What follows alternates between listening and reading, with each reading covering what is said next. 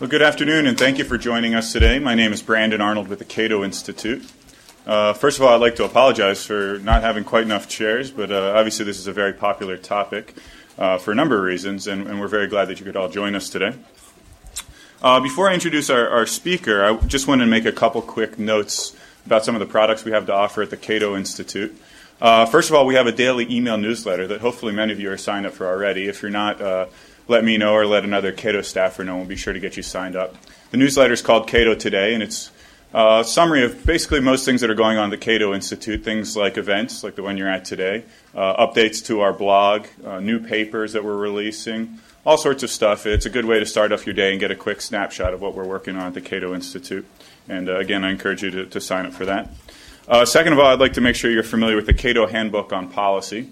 This is a publication that we issue every 4 years now, and it's intended to give you an overview of pretty much all the policy issues that are dealt with here on Capitol Hill. Everything ranging from Social Security reform to foreign policy to trade, all points in between. It's a good way to familiarize yourself with new issues as you're taking on new responsibilities in your job on Capitol Hill. We do offer this free of charge to all Hill staffers, so if you don't have a copy or if you have a coworker that keeps stealing yours, please let me know and we'll be happy to get you one. It's also available on our website, cato.org, if you want to download it. With that, I'll go ahead and introduce our speaker today. Robert Levy is a senior fellow in constitutional studies at the Cato Institute. He's also a member of Cato's board of directors. He also sits on the boards of the Institute for Justice, the Federalist Society, as well as the George Mason University School of Law. From 1997 to 2004, he served as an adjunct professor of law at Georgetown University. He received his PhD in business from American and his JD from George Mason School of Law. Also of note is he's currently a co-counsel on the Heller case, which is, as many of you know, the D.C. gun case, which we're expecting to get a decision on any day now, probably tomorrow or Thursday. And I'm sure he'd be happy to field some questions about that. But what he's here primarily to talk about today is his new book called The Dirty Dozen, which reviews the 12 worst Supreme Court decisions. And with that, I'll turn things over to Bob Levy.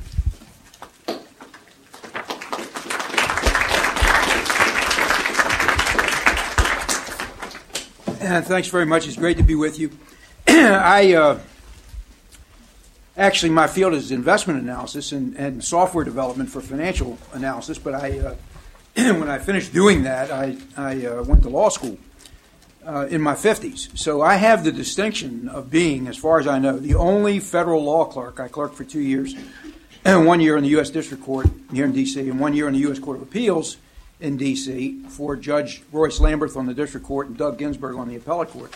And I think I have the distinction of being the only federal clerk in history to be older than the judges that he clerked for, because I was in my 50s when I went to law school. So for 2 years, the marshals at the courthouse who guard the building with great diligence couldn't get it through their head that anybody as old as I was a law clerk. And so it was always, "Good morning, Your Honor," "Good morning, Judge Levy," and I never disabused them of that notion. I was treated with great deference in the halls of the D.C. courthouse. When I got up in the chambers, they told me to go fill the water jugs in the jury box, just like the other clerks. But it was a great experience, and today's topic is an outgrowth of my legal education, and that is The Dirty Dozen, the 12 worst Supreme Court cases of the modern era, from a book that I co-authored with Chip Miller.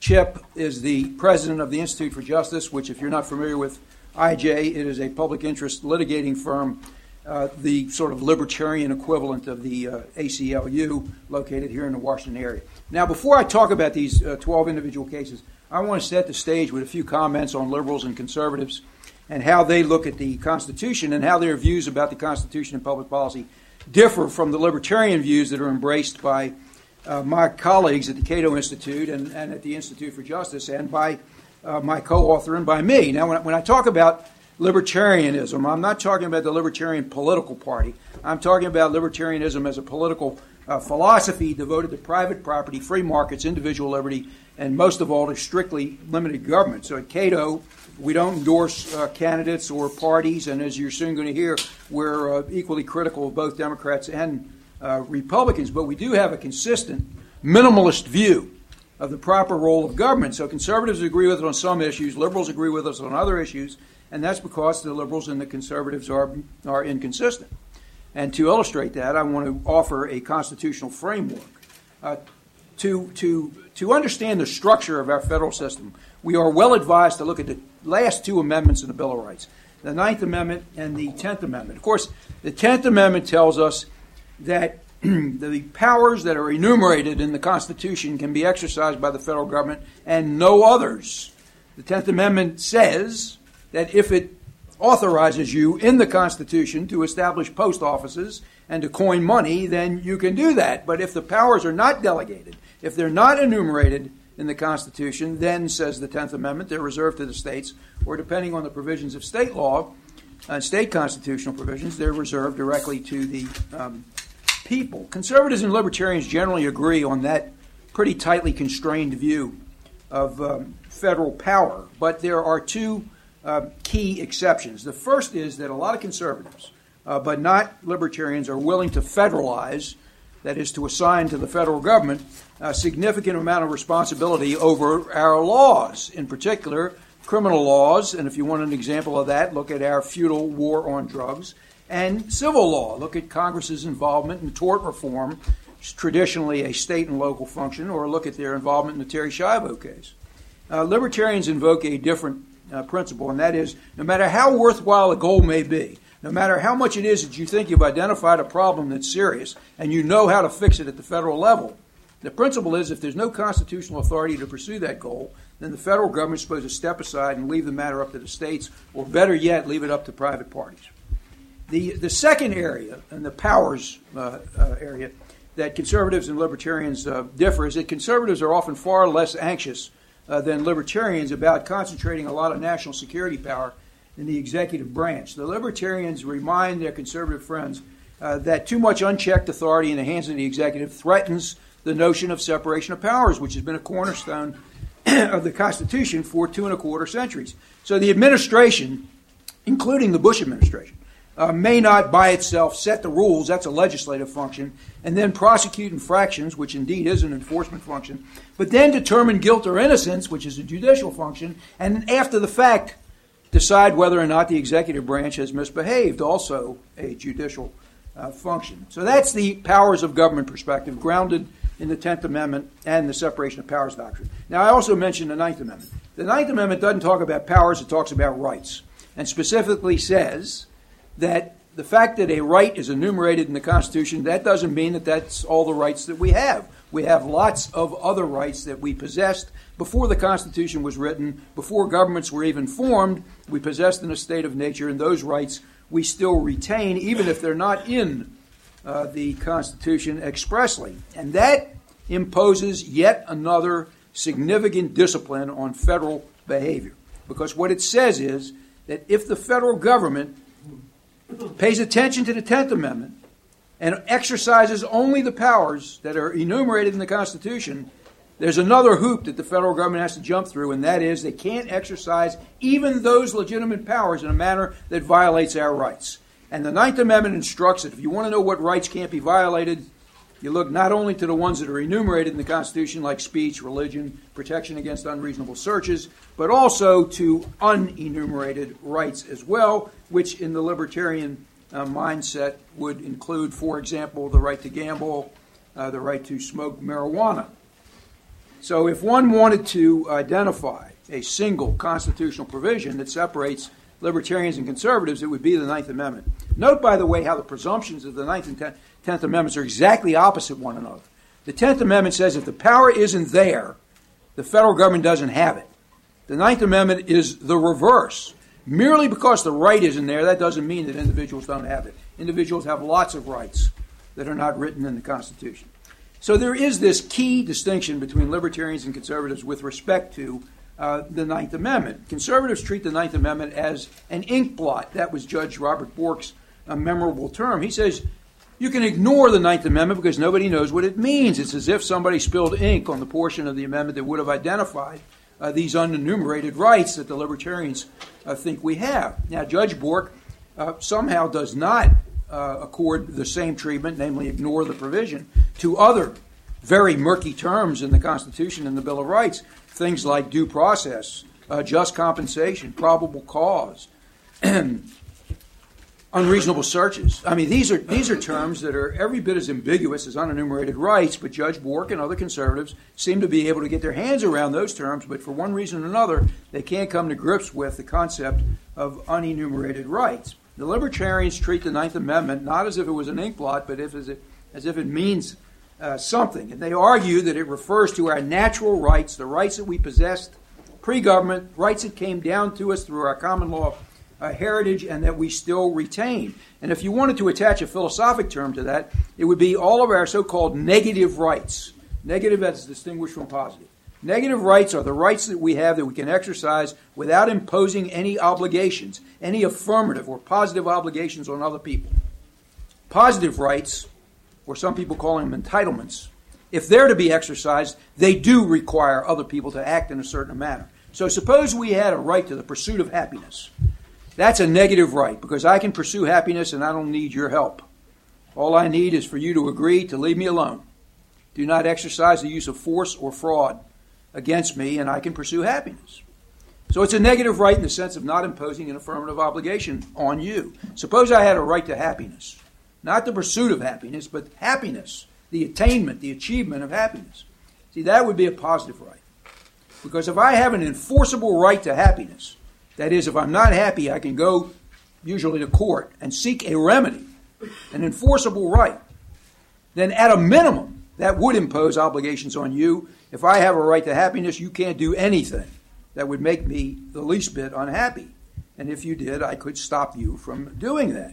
So the right to happiness is a positive right. Now, of course, the positive rights that we're more familiar with are rights like welfare or the right to a minimum wage. Obviously, if I have a right to welfare, somebody has an obligation to provide welfare. And those positive rights are integral to the liberal view of what is the proper role of government. And paradoxically, in the post-9/11 era, we're now hearing from liberals that big government can't be trusted. Now, these are liberals that ordinarily embrace big government programs, but they say that big government can't be trusted, at least when it comes to civil liberties. But one wonders where the left stands on other areas where big government involved, such as, for example, welfare and public schools and the private economy.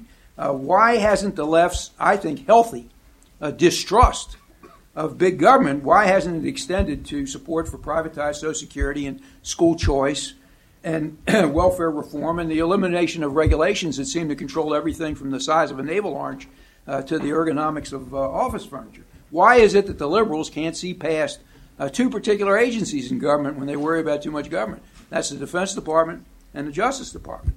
And oddly enough, those two agencies are charged with protecting us against predators, which is an indisputably legitimate function of government. Imagine if Congress were to delegate to the Justice Department, particularly if it was still under the control of John Ashcroft or even Alberto Gonzales.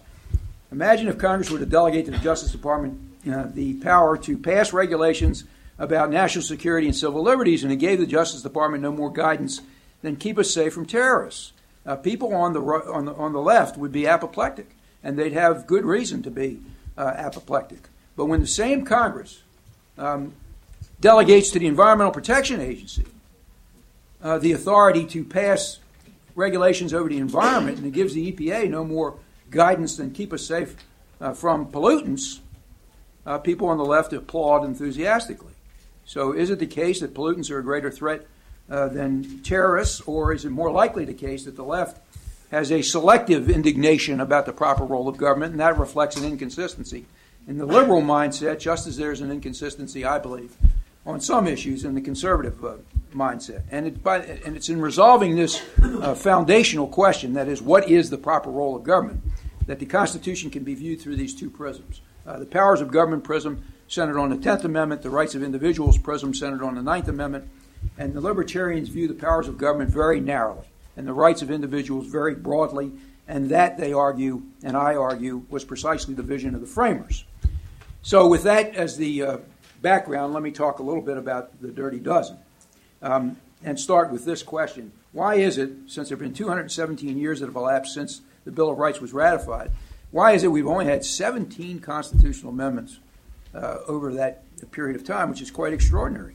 And I think there are probably a lot of reasons, but there are three that are, I think, most critical, and two of those reasons are pretty good and one's not so good. The first good reason we've only had 17 amendments in 200 years is that the Constitution is an incredibly well-crafted document written by brilliant legal minds who had a vision of liberty that's every bit as relevant today as it was back in 1789.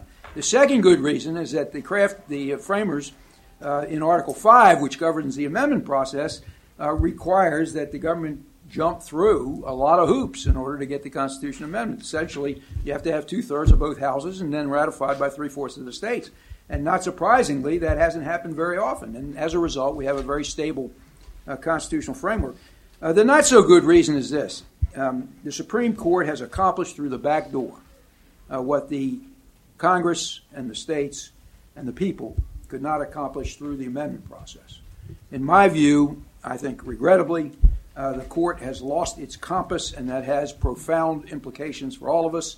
And that's the subject that Chip Meller and I address in the Dirty Dozen. We cover 12 cases that we think changed the course of American history away from constitutional government and toward unbridled government power. Now, this is what Madison wrote in Federalist 45. Quote, "The powers delegated by the proposed Constitution to the federal government are few and defined. Those which are to remain in the state governments are numerous and indefinite." Now, that might have been the intention, but it certainly isn't what transpired. Instead, the court has actively participated in a vast enlargement of federal power, while at the same time selectively protecting some, but not all, of our constitutionally guaranteed rights. Time and again, the court has rewritten the Constitution, and it's done so without input from and without accountability to the people of the United States. Some of that damage, of course, occurred a long time ago. During the pre-Civil War period, the most infamous of all decisions, Dred Scott v. Sanford, 1857, Chief Justice Roger Taney said that black slaves are property, not citizens of the United States. Plessy v. Ferguson, 1890, the court upheld a Louisiana statute that required railroads to offer separate but equal accommodations for members of the white and colored races. Now, those cases are repugnant, but they're no longer the law of the land. Scott was, of course, superseded by the post-Civil War amendments, and Plessy was overruled by a long series of cases, beginning with Brown v. Board of Education, 1954. So much of the court's real and lasting mischief has occurred much later, during the New Deal, and continues today. And that's the period that we cover in the book. 1934 to date is the focus of the Dirty Dozen. Now, I'm not going to have time to examine all 12 of these cases, but what I'd like to do is identify the 12 cases and give you about a sentence on them, on each of them, so you get some flavor of what kind of cases we think were the most oppressive cases. Let me tell you first, though, how we selected the cases.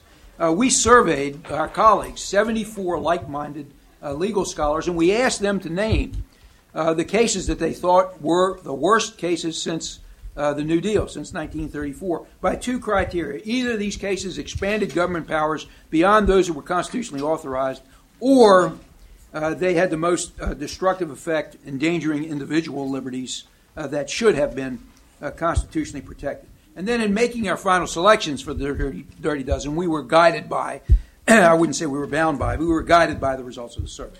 So let me tell you the 12 cases with a sentence or two about each one, again, just to give you a flavor of the cases. If we have time, I'll talk about maybe one of the cases in somewhat more detail. These cases are in no particular order. They're not in rank order, but I will talk about the powers of government cases first, and then the rights of individuals. The first case is about the General Welfare Clause. In Article 1, it says that Congress can tax in order to promote the general welfare. Now, that's been interpreted to mean not only tax, but spend money. You wouldn't tax unless the ultimate goal was to spend what it is that you're taxing. The case involved was Helvering v. Davis, and it tested the constitutionality of the Social Security system in 1937. There was a conflict between Madison and Hamilton.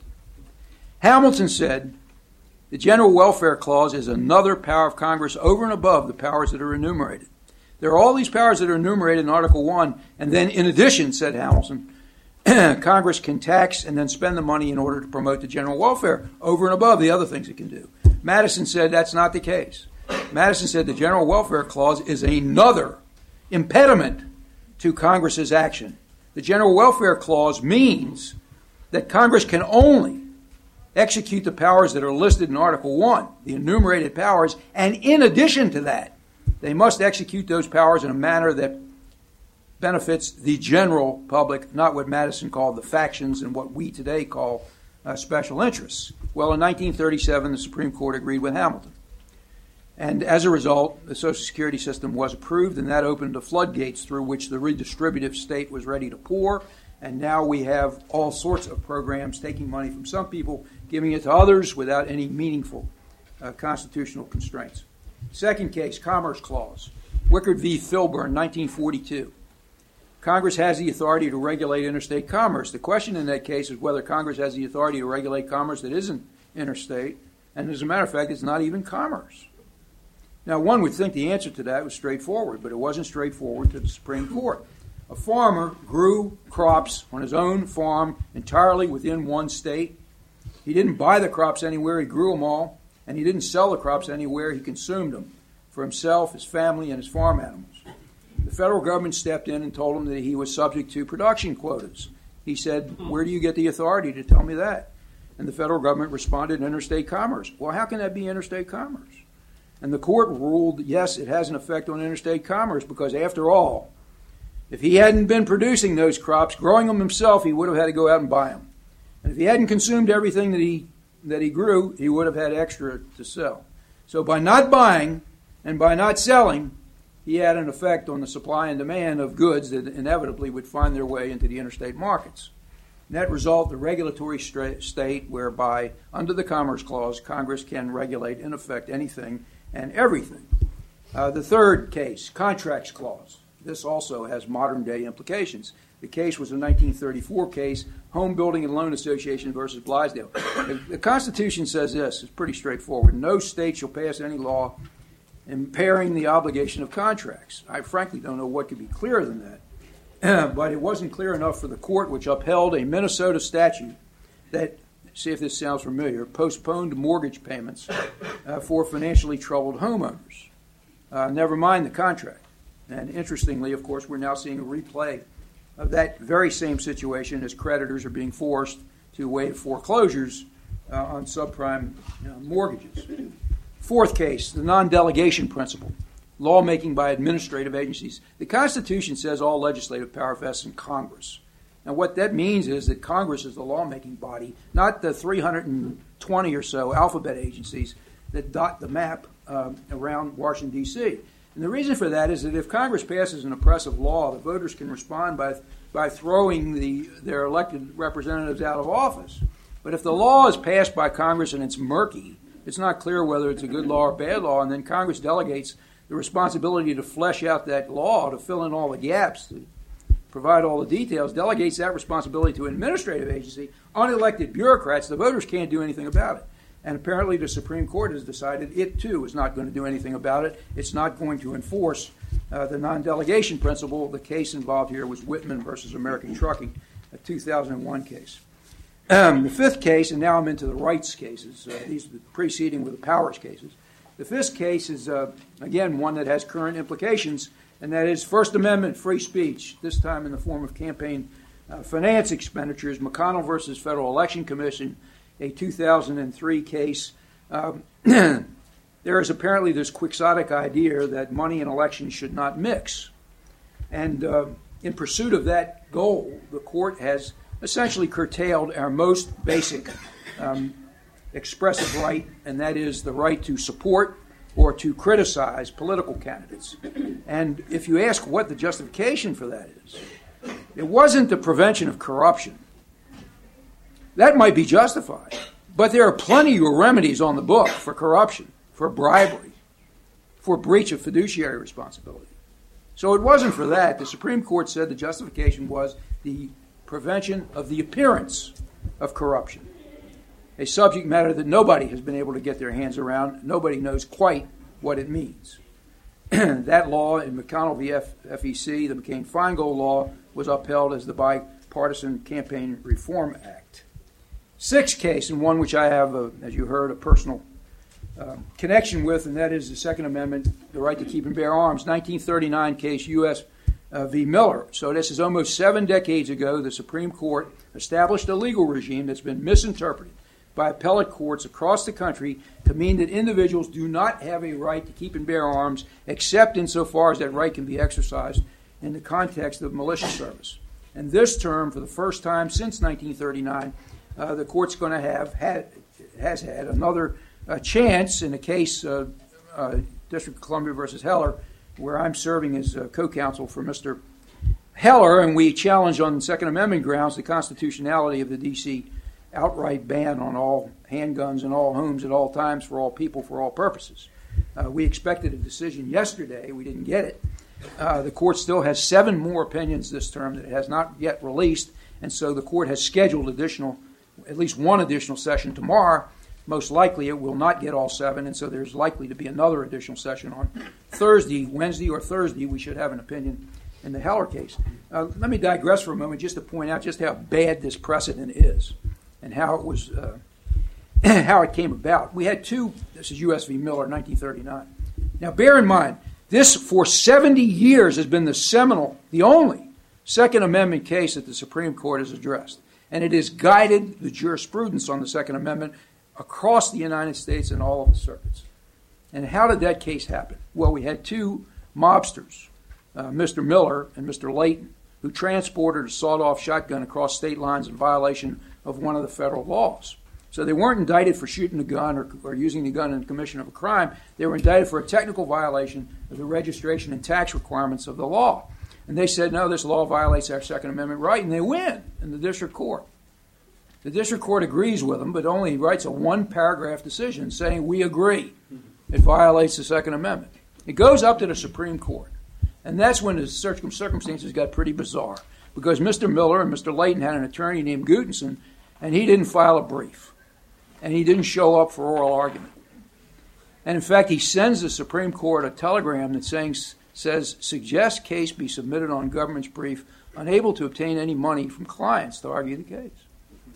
Now, the Supreme Court, astonishingly, does not reschedule the case or assign new counsel, but produces this muddled opinion that's confused legal scholars for the better part of 70 years. But when it was all over, the damage to the Second Amendment had been done. And the court then remanded the case. The Supreme Court sent it back to the district court for a determination of whether the sawed-off shotgun that Miller had transported was the type of weapon that had militia utility. And before the district court could resolve that question, could retry the case and take evidence on that issue, Miller was killed in a mob shootout, and Layton pleaded guilty and had 5 years on probation. So the retrial never did take place. So here's a case, the seminal Second Amendment case over the last 7 decades, that was resolved in a Supreme Court case at which the attorney didn't show up for oral argument and never filed a brief. A case argued only by one of the parties. Quite extraordinary. The next case, the 7th case, is a due process Fifth Amendment case, again with current analogs, and that's civil liberties versus national security. You've all heard, I'm sure, of the Korematsu case, 1944. We are supposed to have guarantees of liberty and fair treatment and equal protection of the laws, but the court said they can be waived during wartime even if American citizens are arrested and imprisoned without any charges filed indefinitely. In that case, 120,000 Japanese were incarcerated in what was the equivalent of concentration camps, according to Supreme Court Justice Robert Jackson. They were incarcerated, no charges filed. 70,000 of those 120,000 were U.S. citizens. 18,000 of them were given declarations for valor in fighting in World War II. And some of those fighters, they volunteered for service from within the internment camps where they were incarcerated. Now, if you think all that ended with World War II, just ask Jose Padilla. Jose Padilla was incarcerated without charge post 9/11 for nearly 5 years, no attorney, mostly in solitary confinement as a suspected terrorist. He was recently convicted, but not of terrorism charges, but of totally unrelated criminal charges. Now, he may be a bad guy, and he may have deserved everything that happened to him, or even worse. But we do have a rule of law, and part of that rule of law guarantees due process, especially to U.S. citizens. And Korematsu laid the groundwork for the later Padilla case. Eighth case, another due process case, also Fifth and 14th Amendment, and this one involves civil asset forfeiture, and the most extraordinary facts of all the cases. It's not bad enough if you are married and your husband has sexual intercourse with a prostitute in the back seat of your car, taking the car certainly without your permission, and even without your knowledge. The law says, and it's still the law in a number of states, although the federal government has done some things to alleviate this, the law says the crime extends to the car, and the car can be seized by the authorities, and you, the owner of the car, the wife, who did not consent, who is a totally innocent owner, may not recover either the car or the value of the car. It's quite an extraordinary doctrine called civil asset forfeiture. Ninth case, and this is the most recent of all the cases, the Kelo case. Kelo versus City of New London, 2005 case involving eminent domain. If you have a cherished home, you've lived there all your life, along comes a private developer and he says to the government, listen, turn over that lady's home to me because I can create a few jobs and maybe increase the tax basis. Well, the Fifth Amendment, the Constitution says that the eminent domain power can be exercised only for public use. The private developer says this is public use, it's going to benefit a lot of people. And the court said, yes, it's a public use. Anything that's really a public benefit is a public use. And so if you think your property is safe from the government bulldozer, think again. The good news is that 42 states, after Kelo, because of a crusade in the media by the Institute for Justice, which litigated the Kelo case, 42 states have now passed provisions in either their state laws or state constitutions that, to some extent, some more so than others, have trumped the effects of the Kelo opinion and now prevent, again, to some degree, eminent domain for purposes of economic development. Now, that was physical taking of property. There's also regulatory taking, and that is where regulations so impede the use of your property that the property value gets seriously diminished. So this 10th case is about regulatory takings, Penn Central Transport versus New York, 1978. The rule is that when the value of your property plummets because of government regulations, you get just compensation. But the court says only if the regulations go too far. Now, what does that mean? How far is too far? Well, I don't know, and apparently the Supreme Court doesn't know, but one thing we know, and that is that the $150 million loss suffered by Penn Central because they were prevented from building another structure on top of their structure in Midtown Manhattan, that $150 million loss wasn't far enough, wasn't considered to be too far. 11th case, the unenumerated right to earn an honest living. Economic liberty. Does economic liberty include the right to form your own business without unwarranted government restrictions? We would think the answer would be yes, but the court has decided that economic liberties get a good deal less protection than our other liberties. In effect, the court has bifurcated our rights. Some rights are protected vigorously, such as the rights that are in the Bill of Rights, voting, the protection of discrete and insular minorities, and some privacy rights. But economic rights, contract, property, the right to earn an honest living, those get minimal protection, and it was all done with a single footnote, the infamous footnote 4 in the Caroline Products case of 1938. And then the final case, the 12th case, equal protection and racial preferences, the University of Michigan Law School, Grutter versus Bollinger, a 2003 case. The rule, of course, is there's not supposed to be any racial discrimination. That's encoded in the Equal Protection Clause. Well, the court decided it would make an exception. If a state university, in this case Michigan, the law school, uses race as a mere, this is the court's term, plus factor, part of a holistic approach to attain diversity, and of course we're talking about here diversity by skin pigmentation. We're not talking about diversity by ideology. If you search the University of Michigan Law School, you will not find very much diversity by ideology.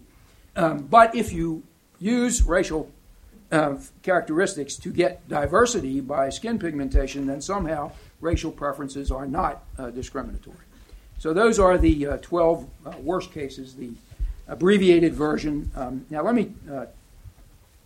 me tell you in about 4 minutes about one of these cases that I think is pretty interesting, and then I'll take your questions. This case is actually not one of the dirty dozen. You know, I mentioned the case that was a Commerce Clause case was Wickard v. Filburn, and if you recall, that was a 1942 case where the guy grew crops on his own farm, and he consumed those crops. He didn't get crops from outside, and he didn't sell any crops outside, and the government said it could regulate his production because by not buying from outside and by not selling to outside, he was effectively affecting interstate commerce. Now, this had, again, a replay in 2005 in a case called originally Raich v. Ashcroft, which became Raich v. Gonzalez. A much more interesting fact set, because instead of crops now, we're talking about medical marijuana. We're talking about a sick patient in California operating under California law that said this was perfectly legal and with a doctor's prescription. The court relied on its prior holding in Wickard and reached the same wrong-headed conclusion, namely that the federal government could step in and regulate this intrastate activity as under its power to regulate interstate commerce. So on its face, it seems like the Raich case is about the properties of medical marijuana, but the real issue was quite different. Again, this sick patient grew this marijuana for her own consumption in order to relieve pain under a doctor's prescription in accordance with state law, but the Justice Department decided that the federal drug laws, the Controlled Substances Act, took precedence, and therefore Raich was a criminal. So the real issue was not medical marijuana, but the scope and nature of the Commerce Clause. Could Congress pass federal laws that preempt state laws? Now, the Commerce Clause is Congress's power to regulate interstate commerce, originally intended to stop the states from interfering with free trade, as they had done under the Articles of Confederation. Because before the Constitution was enacted, what we had was states imposing tariffs and quotas on goods flowing from other states. But Raich was a different situation, because Raich's medical marijuana and cultivation of that and possession of that and distribution of that and use of that was all intrastate, all within California, not interstate, and there was no commerce involved. No purchase, no sale, no money exchanging hands. So the specific question for the Supreme Court in Raich was whether this federal law, the Controlled Substances Act, exceeded Congress's power to regulate interstate commerce. And Stevens wrote the majority opinion, joined by the other liberals on the court and also by Justice Kennedy. Scalia agreed with the outcome, although he did not completely agree with the reasoning in the case. And the majority in that case held that the Controlled Substances Act is a legitimate exercise of Commerce Clause authority. Why? Because, again, applying the Wickard v. Filburn logic, supposedly sick patients in California using homegrown marijuana under a doctor's prescription might have a substantial effect on the interstate marijuana market, which is a market that is not even supposed to exist. And if indeed it does exist, there is already a criminal remedy for it. O'Connor dissented on behalf of Rehnquist and Thomas.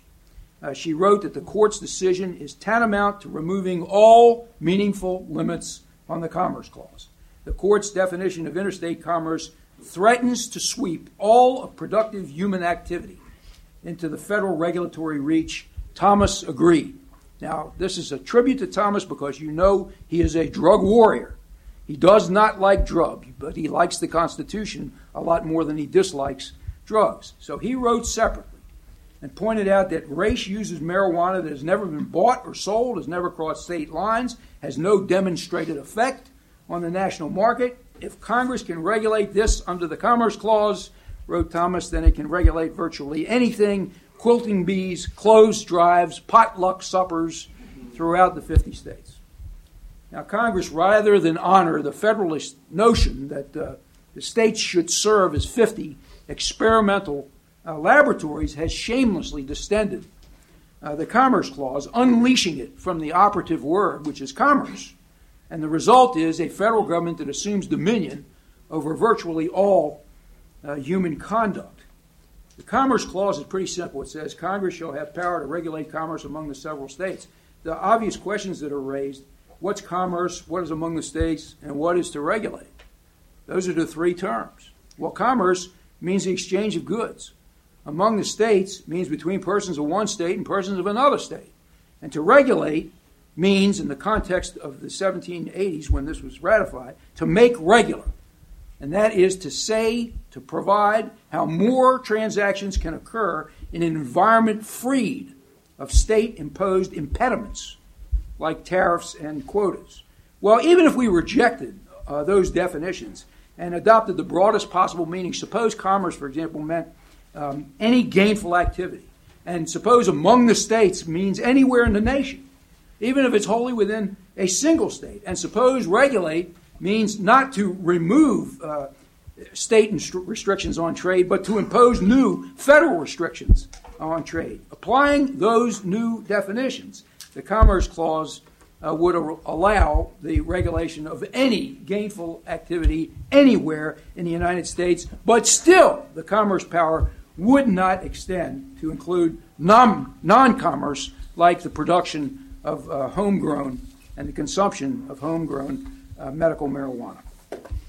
So those are the 12 cases and a little bit more detail about one of those cases. And I think just in concluding that we should not, as a free society, have to ask for government permission to participate in an election, like in McConnell, or to own a gun, like in Miller, or to pursue an honest occupation, like in Caroline Products. And the government should not be authorized to take somebody's home, like it did in Kelo, and turn it over to somebody else for their private use.